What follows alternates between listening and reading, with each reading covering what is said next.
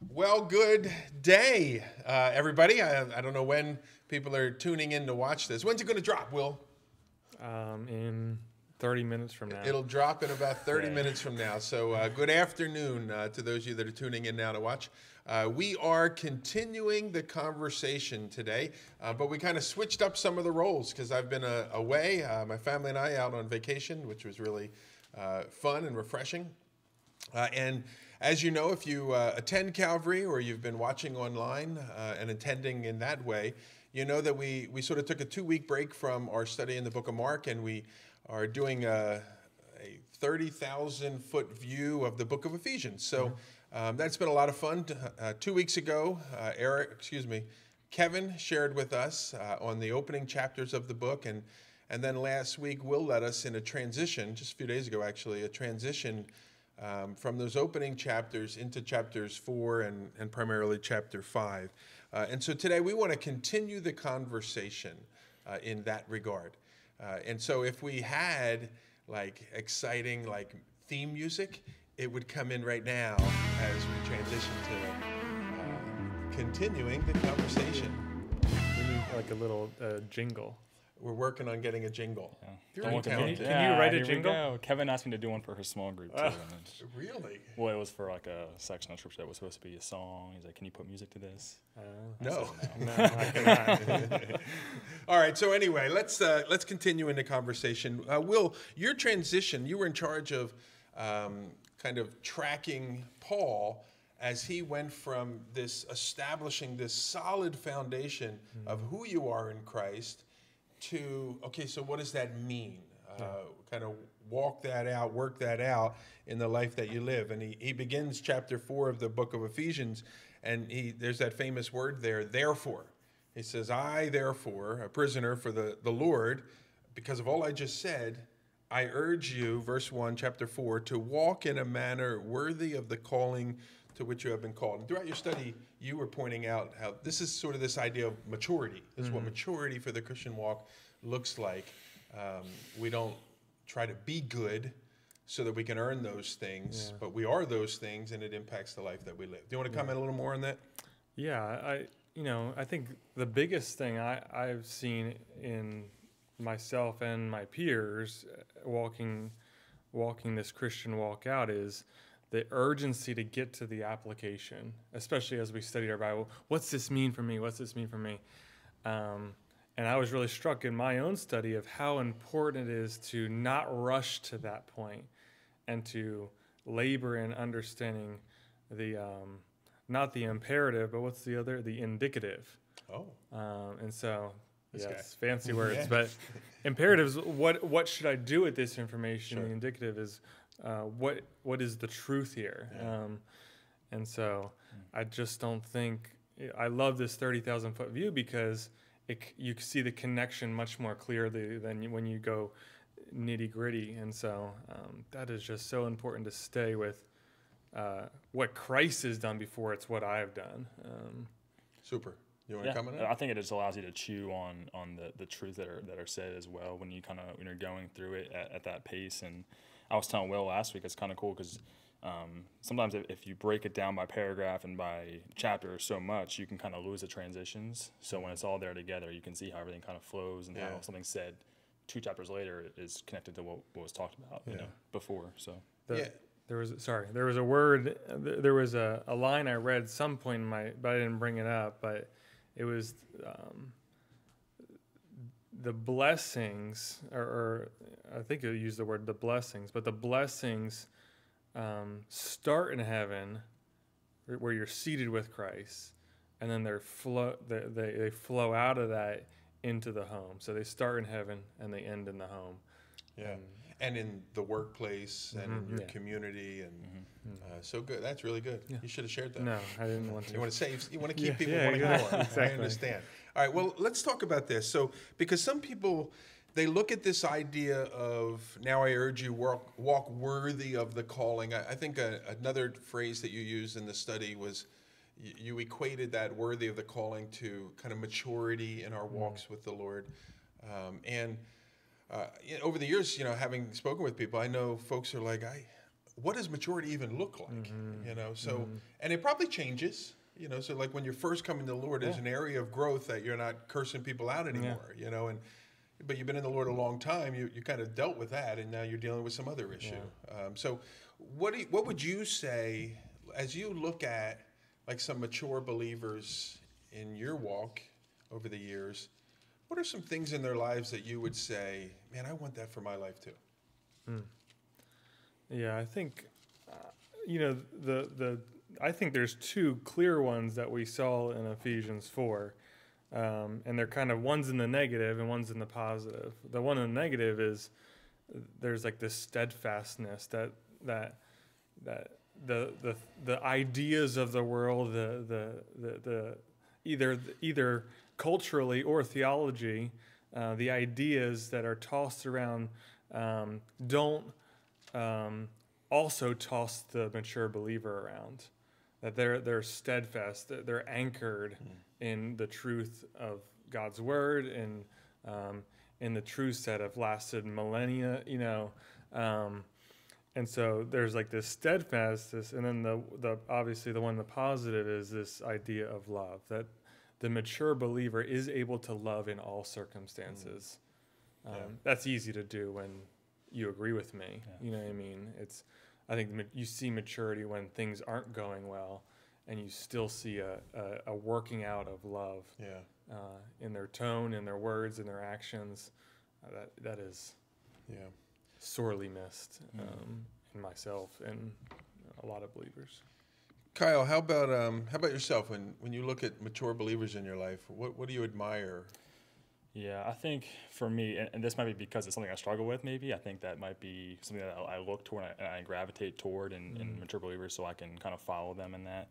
Something that sticks out to me is just humility. It's the first description here in Ephesians 4. And I think of humility as having a right view of yourself in relation to God, and knowing who he is, and then knowing who you are in relation to that, and that we are not God. And so, you know, there's a passage in 1 Corinthians 9 about Paul surrendering his rights, and as an apostle he was still willing to surrender his rights for those who were beneath him, I guess, if you will, or less mature, so that they could grow and they could still benefit. I think there's just something really cool and beautiful about being willing to lay down who you are for the benefit of those around you. So going back to love.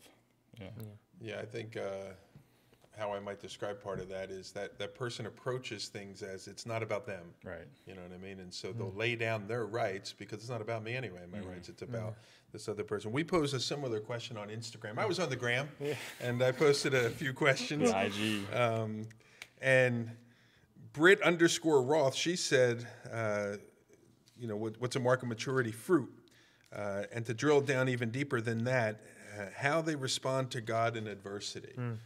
And I think that speaks a little bit to what you were saying and also in the scripture and it's a little bit different, but in the scripture where it talks about being tossed to and fro. And so I love God, everything is great, everything is wonderful. And then difficulties come and God, where are you kind of thing. And there's a sincerity of heart to ask that question. But when a person is like all the way over here, back and forth, it's really difficult to place trust and confidence in that person. You know what I'm saying? Oh, yeah. We do have a few different people that said love and humility. I love this answer, a somewhat simple answer, but that Shay kid, I suspect it's either Josh or Abigail. You'll never know. I'll never know. Somebody said it. It says, literally being able to look at a month ago and see how the Lord has grown my faith. You know, to be able to look back and see progress. For me, it takes a lot of times longer than a month. I'll share a little example. Please. I was driving home one time, and a car, I was going this way, and a car kind of turned onto my road, but they cut the turn. And so they're coming like head on right at me here. And I've shared this before. I exclaimed, "Oh, golly," whatever. And the person that was with me was kind of like, "Golly?" and were laughing at me. But I was so excited because the types of things that would have come out before, or I'm going to turn this car around and chase the guy to his house or something, that kind of lunacy. And what comes out is, "Oh, golly." And I was like, "Well, praise the Lord." He's doing a changing work. So that Shea kid gets me. Yeah. Yeah, whoever that is And here. off of that too, like how long I dwell on things. Like sometimes I would hold on to things for the whole day, you know. But I look back now, I'm like, I forget about it. 10 minutes later, I'm like, wow, like I used to hold on to these things, and then being able to see that, Wow. you know, same A kind whole of thing. day. I'm like, Oh, I was a whole month. I'll hold on to this. Well, it depends on how big it is, I guess. Yeah. So growing in maturity and applying the things of who we are so that it impacts the type of person we are becoming. So is that a fair way to think of explaining it? Yeah, I love that way of explaining it because it keeps the progressiveness of this verb, you know, maturing. Like the idea is like we talked about in person on Sunday, you know, Connor, the maturity for my son Connor's 3 is to go to the bathroom and get everything in the toilet. Oh, golly. We're going to edit that out. Oh golly. I did it again? Jeez. You know, that's maturing.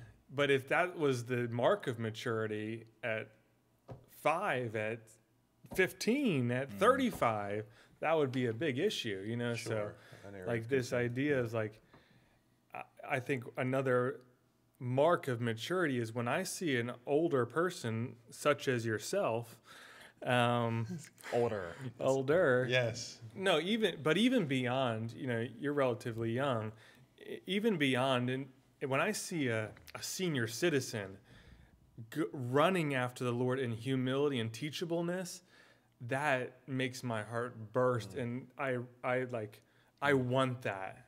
That is a mark of Jesus Christ working himself out in that person's life. You know, and if I could just say, we have some solid, what do they call them? Silver saints, you know, here at our church, that have been in the Lord for so many years and are still growing and looking for ways to grow. And it's such an encouragement, you know, just to say that's where I want to be. I want to finish the race. I don't need to be in first. You know what I mean? Like, but I want to finish the race when I come to the end of my days. So, You ever seen those videos of like the centurion sprints where at like a pen relays they have like the master class and they're over 80 years old and they do their sprint. I've heard of that. Yeah. I've seen clips of that. They do their 100-meter sprint or whatever, and they like, and they're going for their relative to what they can do, but Sure. they are running, you know. Yeah, it's exciting. So, all right. Any other things you guys want to talk about today? We don't want to take too much of the people's time. It's a beautiful summer day. Yeah. No, I'm good. All right, growing in maturity. You were going to say something. I was not. You took a deep breath. I wasn't. All right. I So, promise. growing in maturity. Hey, we want to encourage you in this. You know, the righteousness that begins to develop in your life, and this walking in a manner that is worthy of the Lord. You know, it all comes from the place of what Jesus has already done for us. That He has seated us in high places. He has adopted us into His family as His own. That His righteousness has become our righteousness. And there is a manner worthy of the calling. And you're going to fall short of it from time to time. And as you do, you go back to the place of resting in who Christ is, what Christ has done. You receive His cleansing, and you get back and you run again. All right, so God bless you. We want to thank you for being with us as we continue the conversation. We're going to finish our study of the book of Ephesians the first weekend of August. And this particular Sunday, we'll come back to the book of Mark. And we're excited to do that. So thank you for being here. Say goodbye, gentlemen. Bye, See ya. gentlemen.